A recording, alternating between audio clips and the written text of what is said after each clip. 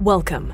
You're listening to the Malcontent News Russia-Ukraine War podcast, the show that cuts through the fog of war and updates you about the ongoing conflict in Ukraine. With your host, Linnea Hubbard. Don't forget to like, comment, and subscribe on Apple Podcasts, Spotify, and Google Podcasts. I'm Linnea Hubbard, and today is Monday, August 29th, 2022.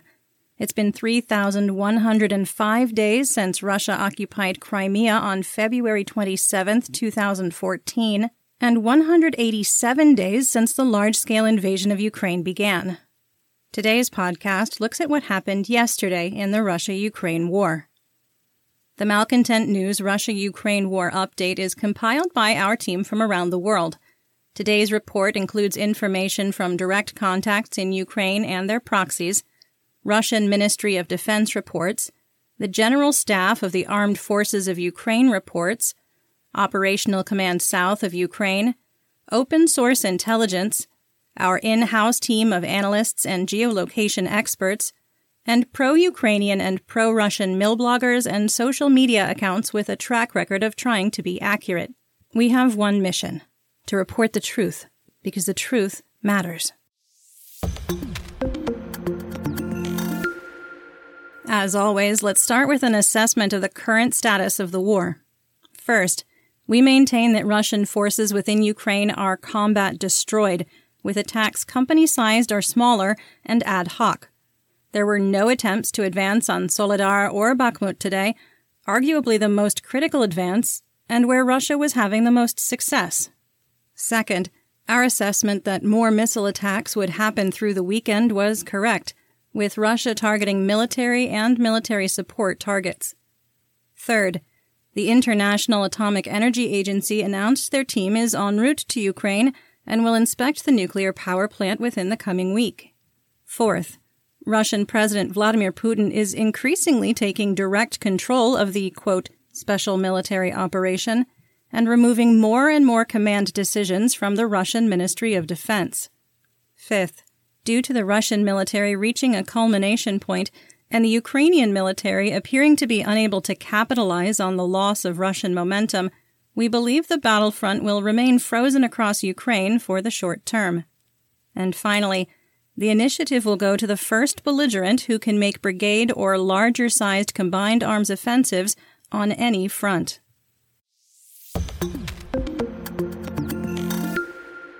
Let's take a look at some regional updates. Starting with the Donbas region in the Sloviansk-Bilohorivka-Berestova triangle. The Russian objective here is to maintain territorial control and ground lines of communication, control insurgency, and integrate captured territory into Russia. The Ukrainian objective is to prevent advances on Siversk, Sloviansk, and Kramatorsk, support insurgents, exploit weaknesses, and interdict supplies. There wasn't any significant ground combat in this region. Russian forces shelled Siversk and the surrounding settlements and launched multiple airstrikes on Ryorivka. In Russian-occupied Svatov, there was an explosion at what is believed to be an empty Russian military base. According to Serhiy Haidai, exiled Luhansk Oblast administrative and military governor, Russian forces had withdrawn, leaving behind only police and territorial guard forces. There were reports of multiple secondary explosions, implying the location was an ammunition depot. Russia did not acknowledge the blast, and the General Staff didn't report they attacked the base. Our assessment in the Sloviansk-Bilohorivka-Berestova triangle is unchanged from August 18th, which we recapped on last Thursday's episode around minute 2 or 3. To the south in Bakhmut, the Russian objective is to maintain defensive lines, probe for weaknesses in Ukrainian defenses, and achieve a breakthrough before the start of mud season. The Ukrainian objective is to defend Bakhmut Soledar while managing equipment and personnel losses, minimize civilian casualties, and defend ground lines of communication, or GLOCs. Russian forces did not attempt to advance on Soledar or Bakhmut. We received a direct report that Soledar experienced the worst shelling to date, with Russian forces potentially setting conditions for a larger offensive. Bakhmut was shelled, and Yakovlivka was hit by an airstrike. To the south of Bakhmut, Russian forces attempted to advance on Vesela Dolina, but were unsuccessful. In the Svitlodarsk Bulge, the private military company, or PMC Wagner Group, claimed to have captured the eastern half of Kodema on August 27th. That claim morphed into Kodema had been captured when shared by Deputy Luhansk People's Republic, or LNR, Interior Minister Vitaly Kiselev. Pro-Russian social media account Rybar threw cold water on the claim, reporting that Wagner was pushed out due to an overwhelming number of Ukrainian troops with superior location and fire control over the area. Creating further confusion, Wagner had claimed they controlled the eastern half of Kodema over 2 weeks ago. Through social intelligence, the exact location of the conflict line was shared, and it confirmed that our war map is accurate.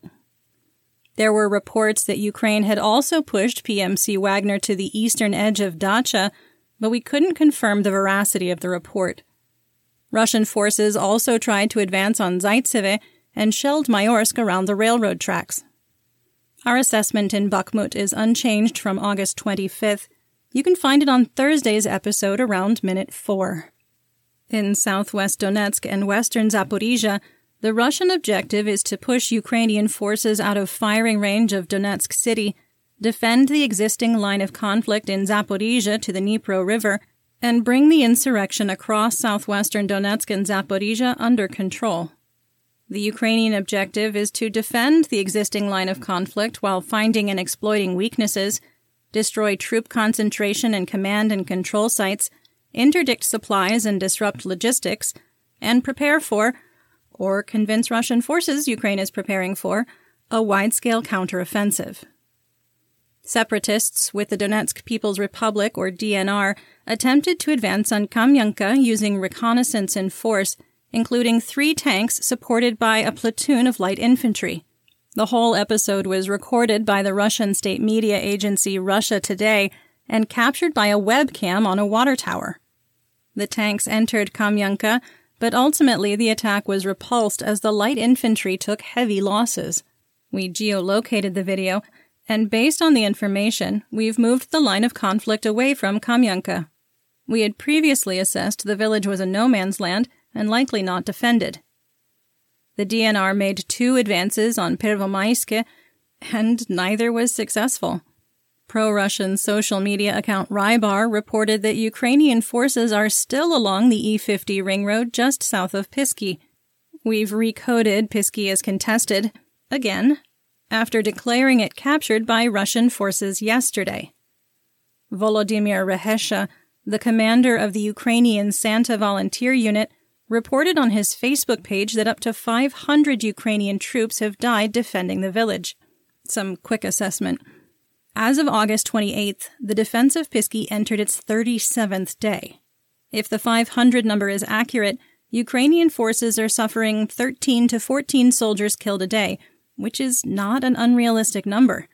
It would not be a leap to extrapolate that the DNR has suffered equal or higher casualties as the attacker having to move across open ground against fortified positions.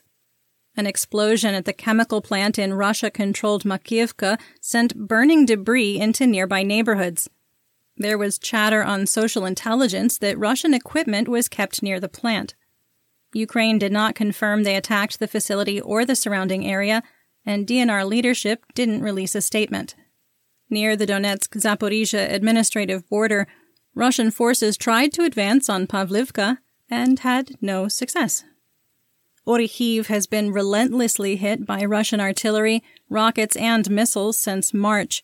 More than 90% of the civilian population evacuated months ago, but despite lying in ruins, the city was hit by at least 200 Grad rockets over 6 hours. In Russian-controlled Melitopol, Ukraine destroyed a Russian military base using rockets fired from HIMARS. There were casualties, but specific information was not released. Our assessment for southwest Donetsk and western Zaporizhia is unchanged from August 17th. We recapped it on last Wednesday's episode around minute 6.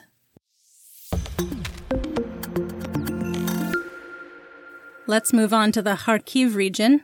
In northwestern Kharkiv, the Russian objective is to prevent Ukraine from reaching the international border with Russia, protect the Belgorod-Kupiansk GLOC, and break civilian will with continued terror attacks. The Ukrainian objective is to prevent further Russian advances on Kharkiv and pressure the Russian-controlled Shevchenko-Izium GLOC. A video on social media showed a squad of Russian soldiers in Yudi, east of the Yudi River and near the center of the village. It is possible the video was recorded around August 14th, when the Russian Ministry of Defense claimed Yudi had been captured. Not a single source reported fighting or an advance into the village on the Russian border today. The Russian Air Force attacked Ukrainian positions in Rubizhne, and 2 missiles struck the center of Kharkiv, destroying a 3-story tall administration building. There were no casualties. Alexei Arestovich, an advisor to Ukrainian President Volodymyr Zelensky, reported that Russian forces attempted to advance, quote, in the direction of Skirpai to improve their tactical position. In his daily broadcast, Arestovich said Russian forces were trying to flank Ukrainian positions to protect the M03 highway. Some assessment here. In June, we had specific intelligence from a very reliable non-governmental source that there was more fighting happening southeast of Kharkiv than what was being reported by either belligerent. Respecting operational security and upholding our values to minimize harm in our reporting, we did not share the information, but used it to inform our analysis. After a lull, it appears fighting in the region is picking up again. Otherwise, Russian and Ukrainian forces traded artillery, rockets fired from multiple launch rocket systems, or MLRS, and indirect tank fire along the entire line of conflict.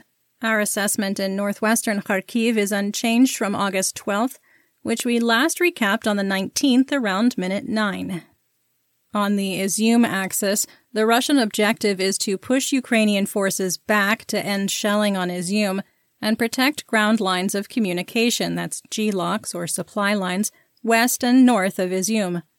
The Ukrainian objective is to defend against advances on Slovyansk and capitalize on weaknesses in Russian defenses, continue to harass and interdict Russian GLOCs, and execute Special Operation Forces raids on Russian troops located behind the line of conflict. Russian forces attempted to advance on Dolina using reconnaissance in force and fought positional battles near Bohorodichne. They also fired sporadic artillery and rockets from MLRS from Dmitrivka to Pershib. Our assessment of the Izium axis is unchanged from August 8th. To recap, we remain unwilling to call the ongoing action by Ukrainian forces a counteroffensive. We maintain that Russian forces between Avdiivka and Kupanki are now in a salient and at moderate risk of encirclement if Ukrainian forces were to make a breakthrough. It is implausible that Russian forces can secure the Donetsk Oblast by August 31st without securing Slovyansk as part of that self-declared deadline. You're listening to the Malcontent News Russia-Ukraine War Podcast. Our team of journalists, researchers, and analysts is funded by readers, listeners, and viewers just like you. To support independent journalism, please consider becoming a patron. You can find us on patreon.com/Malcontent News. Looking now at the Dnipro, Kherson, Mykolaiv, and Zaporizhzhia regions. In Kherson, the Russian objective is to push Ukrainian forces out of artillery range of Kherson and critical GLOCs, prepare for a Ukrainian counteroffensive by building defenses, and prevent the expansion of the insurgency. The Ukrainian objective is to liberate the Kherson Oblast west of the Dnipro River and push Russian forces back far enough to end multiple launch rocket system or MLRS attacks on Mykolaiv and Kryvyi Rih.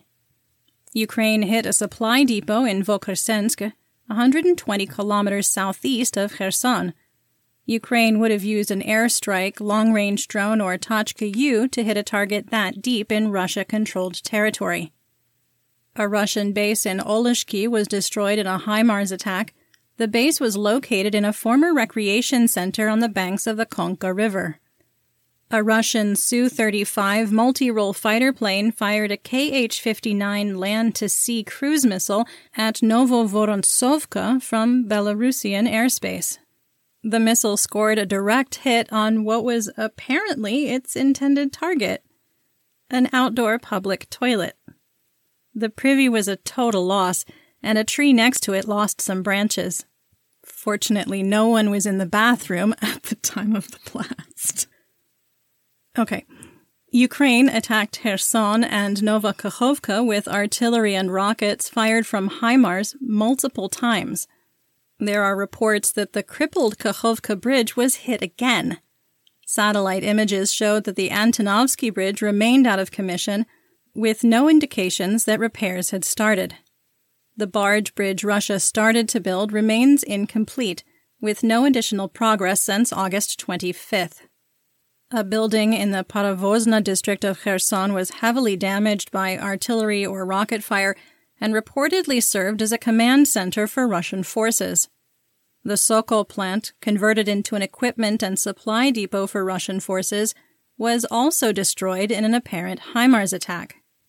Russian forces attempted to advance on Potomkin using reconnaissance in force, and if you're noticing a theme, you would be correct. They were not successful.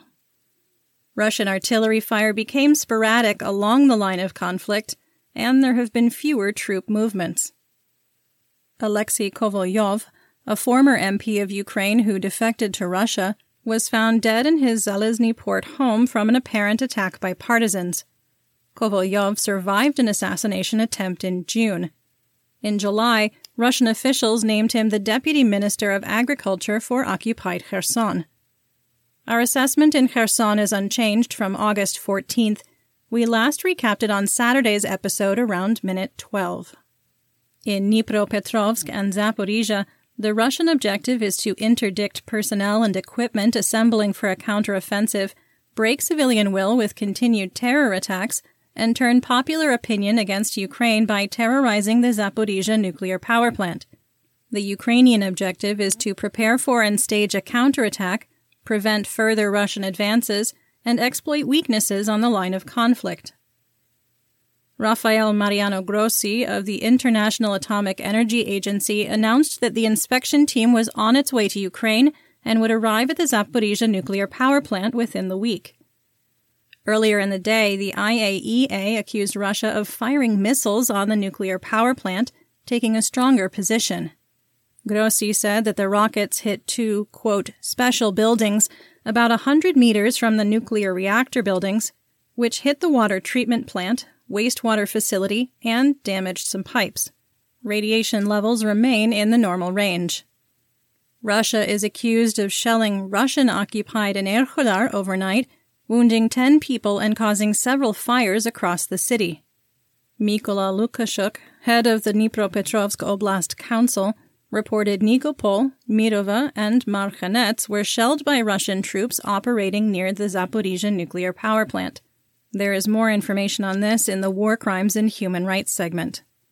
In Zaporizhia, the Russian Ministry of Defense claims a Kh-59 missile struck the Motorsikh plant, where Ukraine repairs and services military helicopters.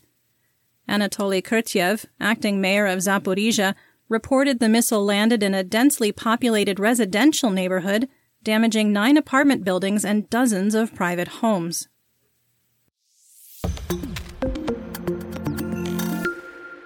In the Black Sea, Crimea, and Odessa region, a Russian radar station south of Sevastopol was destroyed in an apparent AGM-88 HARM missile attack by Ukraine. Publicly available satellite images taken before the attack showed a Nebo-U and Podlet K-1 attached to an S-400 anti-aircraft rocket system where the missile struck. The AG-88 HARM is an anti-radiation missile that homes in on the emission from a radar station. Even if the radar is turned off, the missile remembers the location and will fly to the target. The S-400 is the most state-of-the-art anti-aircraft system in the Russian arsenal and was feared by NATO nations before the Ukrainian invasion. Its performance in the field has not lived up to its advertised capabilities. To the west, a Ukrainian military base in Sarny, in Rivne Oblast, was hit by 4 Kh-59 air-to-sea missiles fired from Belarusian airspace. Vitaly Koval, head of the Rivne Oblast Military Administration, confirmed that all 4 missiles hit the military base, but reported no casualties due to the advanced warning of the incoming attack. Ukraine did not provide any details on damage to the base.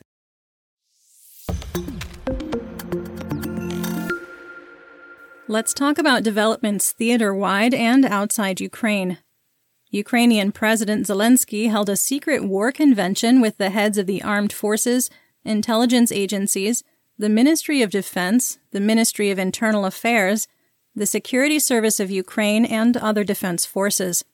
The meeting was classified, and no readout was provided to the press. Vadim Skibitsky, the representative of the Chief Intelligence Directorate of the Ministry of Defense of Ukraine, or SBU, reported that Russia was planning to mobilize another 90,000 troops for the war in Ukraine. The mobilization will be done through the continued creation of volunteer units, Special Combat Army Reserve, or BARS units, and private military companies. Each district in Russia is responsible for paying, training, and equipping the new troops from their own budgets. For poorer regions, where the Kremlin is targeting its recruitment efforts, that will be a tall order. Additionally, Russia is having issues equipping separatists in the DNR and LNR and replacing lost equipment for units in the field. Some assessment here. We don't believe it will be possible for Russia to mobilize 90,000 troops before the arrival of mud season and then winter. Further, without a declaration of martial law and total mobilization, we find it highly unlikely Russia will find 90,000 volunteer soldiers willing to go to Ukraine. Ramzan Kadyrov told Chechen forces that there would be no holidays or vacations for anyone in the security forces until the war in Ukraine. The special military operation is over, saying, quote, "The theme of the ongoing special military operation in the Donbass was the main one during my meeting with the commanders of the security forces of the Chechen Republic. I stressed that there should be no question of vacations until the special operation is completed." End quote. Kadyrov offered to declare a blood feud against President Zelensky and asked Putin to just turn a blind eye to the Chechen forces so he could personally end the war, quote, "in a day or two." After declaring no one could take a vacation, Kadyrov returned to his palace, where he watched highlights of Mike Tyson boxing matches. The Ropucha-class ships Cesar Kunikov and Novocherkassk are permanently disabled until after the war. The 2 vessels were damaged on March 24th when a Ukrainian missile strike on Berdyansk sunk the Saratov, destroyed fuel and ammunition supplies in the port, and badly damaged a civilian cargo ship. The captain of the Kunikov was wounded in the strike and died from his injuries 3 weeks later. The 2 large landing ships were built in Poland during the Soviet era. Poland has continued to supply spare parts for the vessels to Russia from the old Soviet stockpile. Moscow is now accusing Poland of sending counterfeit parts in 2019, preventing repairs on both ships. The engines have defective fuel injectors, and the flaw could impact another 12 Russian military vessels if the war drags out for years. We sometimes wonder if our brains are attached to the British Ministry of Defense because we often reach similar conclusions within 24 to 48 hours of each other. That is to say, we are ahead of the Ministry of Defense, not copying them. Our team wondered why General Valery Gerasimov had disappeared, as he has not had a high profile since April. Enter the British Ministry of Defense with a partial answer to our question, saying, quote, "Recent independent Russian media reports have claimed that due to the problems Russia is facing in its war against Ukraine, Russian Defense Minister Sergei Shoigu is now being sidelined within the Russian leadership, with operational commanders briefing President Putin directly on the course of the war. Russian officers and soldiers with first-hand experience of the war probably routinely ridicule Shoigu for his ineffectual and out-of-touch leadership as Russian progress has stalled. Shoigu has likely long struggled to overcome his reputation as lacking substantive military experience, as he spent most of his career in the construction sector and the Ministry of Emergency Situations." End quote. Shoigu is a frequent target of our favorite FSB colonel, wanted war criminal and Kremlin pariah Igor Girkin-Strelkov, who refers to Shoigu as the, quote, plywood general, when he isn't mocking his racial heritage. It doesn't solve the mystery of where Gerasimov vanished after his last major public appearance on June 27th, when he inspected Russian troops in Ukraine. Putin's personally controlling the war from his bunker in Moscow has likely pushed Gerasimov to the side. It is worth noting that Russian President Putin has no formal military training or experience. A quick assessment. History has shown that authoritarian rulers always believe they are smarter than their generals.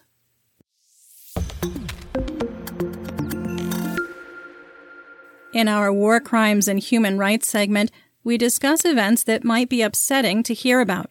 There is no graphic detail in today's report, but if you are sensitive to descriptions of human rights abuses, please feel free to skip ahead to the next segment. Timestamps are in the description. A woman was killed when Russian troops shelled Nikopol.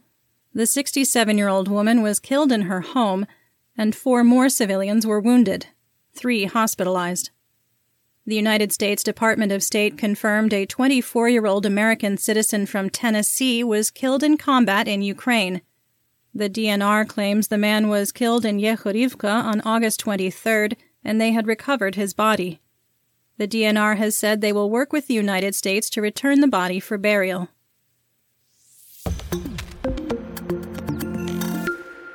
In economic news, the ruble opened lower this morning, with the exchange rate at 61 rubles for $1. Oil opened higher, with West Texas Intermediate, or WTI, at $93 a barrel in pre-session trading, and Brent at $101 a barrel. United States RBOB wholesale gasoline is trading lower at $2.81 a gallon, or 74 cents a liter. Chicago SRW wheat futures were unchanged over the weekend, trading at 80 cents a bushel for December 2022 delivery. In some late-breaking news announced at 3:56 a.m. Seattle time, the counteroffensive has officially begun. A statement from the General Staff of the Armed Forces of Ukraine reads, quote, "Today, August 29th, work began with new intensity. In the Kherson region, explosions are constantly heard. GMLRS have been working on targets since night. Technology and aviation began to move. The infantry received orders. The sword that must strike the satanic fascist army has been brought." End quote. All of us are committed to the code of ethics established by the Society of Professional Journalists. One of the pillars of the code of ethics is to minimize harm. Due to the sensitive nature of the counteroffensive, we will not be sharing information that does not come from official government sources in the public domain or reports publicly available through social media. We thank you for your understanding. And that's what we know. Join me again tomorrow for more updates. Until then, stay safe, everyone. You've been listening to the Malcontent News Russia-Ukraine War podcast. To help keep us independent, please consider providing financial support by becoming a patron. Want on-demand news in your hand? Download the Google News app and make Malcontent News one of your favorites to receive breaking news updates. Thank you for listening.